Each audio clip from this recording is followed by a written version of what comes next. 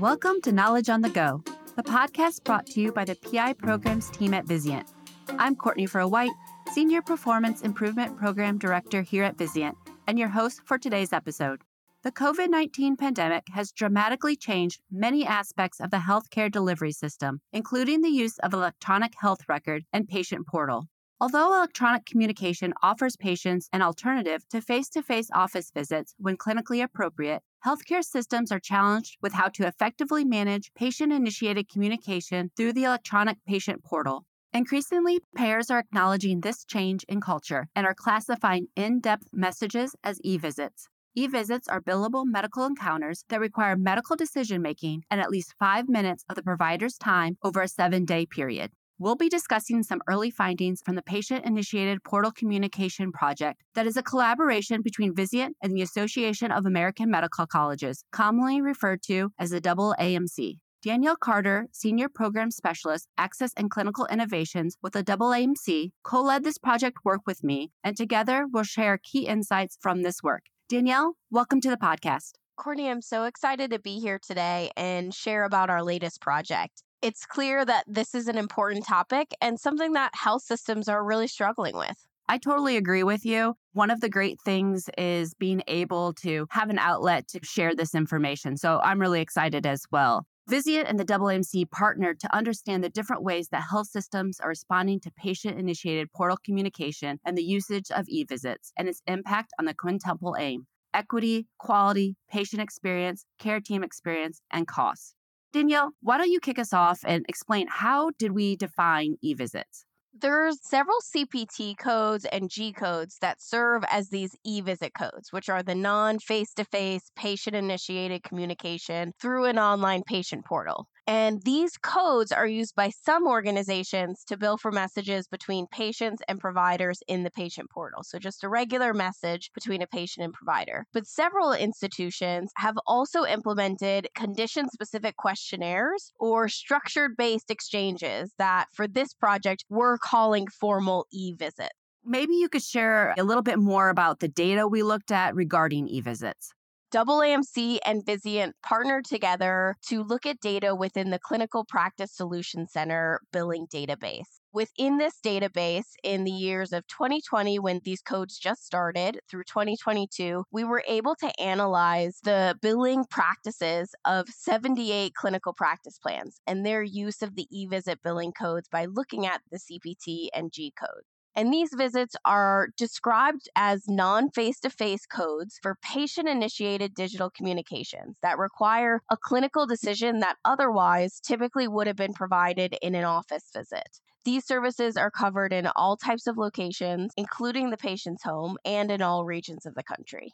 In addition to the CPSC billing data, we also launched a survey across Vizient and AAMC member organizations. This member survey was designed to gather qualitative and quantitative information about care delivery models and approaches to address that patient-initiated electronic communication for both organizations that are billing and not billing for those patient-initiated portal messages. Some of the topics we covered in the survey included the patient portal utilization, structures and workflows for the different types of messages, including e-visits, data and metrics, provider and patient satisfaction, equity, return on investment in billing, that provider engagement and compensation, and also challenges, successes, and lessons learned. Based upon that CPSC billing data we had and the member survey answers, we then selected organizations that included billing and non-billing for those portal messages or e-visits from across the United States to have in-depth interviews that included clinicians and administrators to really understand their approach, infrastructure, strategies, and barriers around patient-initiated portal communication.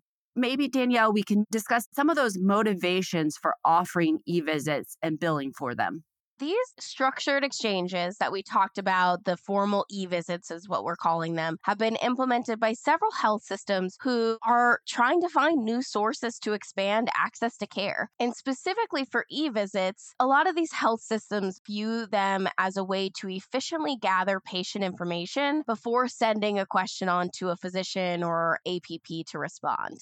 The reasons then for these health systems to bill for these services is it is a increased and more timely way to provide access to care and a source of revenue for providing these services. One of the key things to remember is this work can and should be, according to the codes, equivalent to the medical decision making that would be done in an in-person service. The thinking from these health systems is that they should bill like any other service. And then the last piece to remember is there are some health systems who are implementing these e-visits in a way where it's going to a specific pool of providers that are tasked with this service. Billing for these helps cover the salary or dedicated FTE and any physician or APP time that is required to provide these services. Those were some motivations, but we also know that organizations express challenges around e-visits. Some of those challenges are incomplete payer coverage. There's only certain insurance payers right now helping to cover e-visits, and some are even talking about removing e-visits and the capability of billing for them. Also, managing patient perception. Patients are thinking, why am I getting billed for just sending a quick message to my doctors? I didn't have to previously. And there's always having to develop new policies and procedures. You also have to get that provider engagement and get them on board and work through workflows with all the staff. A lot of organizations acknowledge that there's some technical limitations with e-visits or even billing for medical advice messages as well. And patient uptake. Are patients willing to still send messages knowing that they could be billed for them? There's some dissatisfaction with the utilization of forms or the amount of time it takes to put in the effort to create these workflows or do the billing aspect. And all the documentation requirements that must be met are some of the reasons why organizations feel like the juice is not worth the squeeze. From that, Danielle, let's talk about some of the strategies we learned about to successfully manage patient portal communication. Why don't you go ahead and kick us off with the first one? You actually mentioned it before about the provider engagement piece and around those workflows for e-visits, but this also applies overall to any type of communication or interaction in the patient portal. With the creation of electronic health records, they were set up as solving all of these problems that physicians have and making life easier. And if you talk to a practicing physician, you'll hear a lot of complaints about patient portals and electronic health records. One of the key aspects here is that active feedback and engagement around the value of patient portals. We hear so much about trying to increase signups and engagement of patients in the patient portals, but then you hear from physicians who actually are actively complaining and avoiding and maybe not suggesting their patients sign up for that. What really needs to happen, and what we've heard from some health systems who have been successful in this, is engaging the providers in the patient portal process in thinking about workflows and how they can be a value add and help, instead of increase burnout, actually decrease burnout of these practicing providers. Building off of that, of one of the key steps that needs to be taken is thinking about the routing of messages. At some health systems, every single message that's coming in, every lab value, every message from a patient is going direct to a provider's in basket. That's just not sustainable. We hear so much about all the pajama time, the time after clinic when they're back at home and having to go into the EHR and answer these messages or route them correctly, review. And this is a big dissatisfier for providers. One of the key ways to tackle this issue has been routing these messages to pools. Rather than going directly to the provider's in basket, it goes to a pool of different types of members of the care teams depending on the message type. And this can really reduce that burden on the physicians and other practicing providers.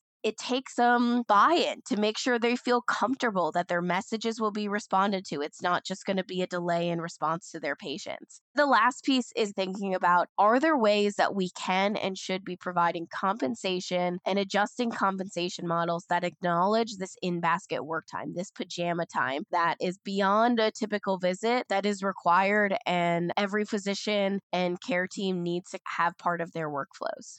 Absolutely. And I agree with you. We heard so much around provider burnout, staff burnout. Those were some great strategies that you outlined there. One of the things that aligns with provider engagement is that patient engagement piece. We heard from some members that simplifying the patient portal build, maybe not having so many options, or the options that patients should be utilizing the most are at the top. For instance, refills, what we heard from a couple organizations was that refills was the last option. Patients didn't want to read through the list. So the first one would be send the clinic a message. So they would just do that with the refill message. So that would postpone part of the workflow because the refills were not going to the appropriate staff. So they moved refills to be the first choice and found that by doing this, a lot of patients now were utilizing the correct workflow. And we also heard that soliciting that patient feedback and engagement throughout the process, what we know as patient and family advisory councils or PFACs, a lot of organizations said that they went to these PFACs, had meetings with them, and talked through the issues and challenges they were facing and talking about if they were going to start charging for these visits and why, and really got some great feedback and buy-in from the patients. From that conversations, then you move into that active education and communication with patients on best ways to access care. This could be creating either pamphlets or marketing materials, some written instructions, but also when you have those patients in front of you, either a telehealth visit or an in-person visit, explaining to them the avenues that they have to access care and what might be a good way for a follow-up visit.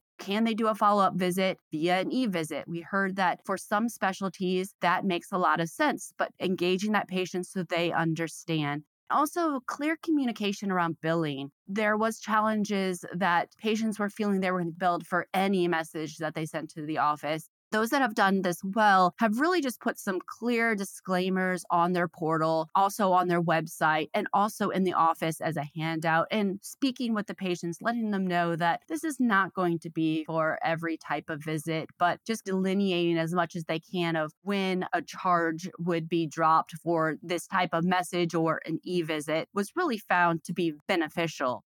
The next strategy really helps underline a lot of things you talked about with patient engagement and what we talked about with provider engagement. We talked about using pools and routing messages, building out those workflows in a way that is utilizing a central pool of providers that are practicing at the top of their license when responding to messages. So thinking appropriately about the types of messages and who should be responding to those. The ease of documentation for billing, that's a really big complaint we hear from some providers, building out workflows that reduce some of that burden. You talked about the refill requests and scheduling. And so thinking about workflows that separate those out to make it easy for the patients as well as then for the care team to correctly route those. And then lastly, what are the workflows that might ease conversion to a more appropriate visit type? Maybe a patient sends a message, but really this needs to have a conversation with the provider. So it should be a telephone visit. Or maybe they need to come in and need a physical exam for this issue. So you need to schedule an in-person visit. And so thinking about how can that be done smoothly in a workflow that reduces the burden on the care team.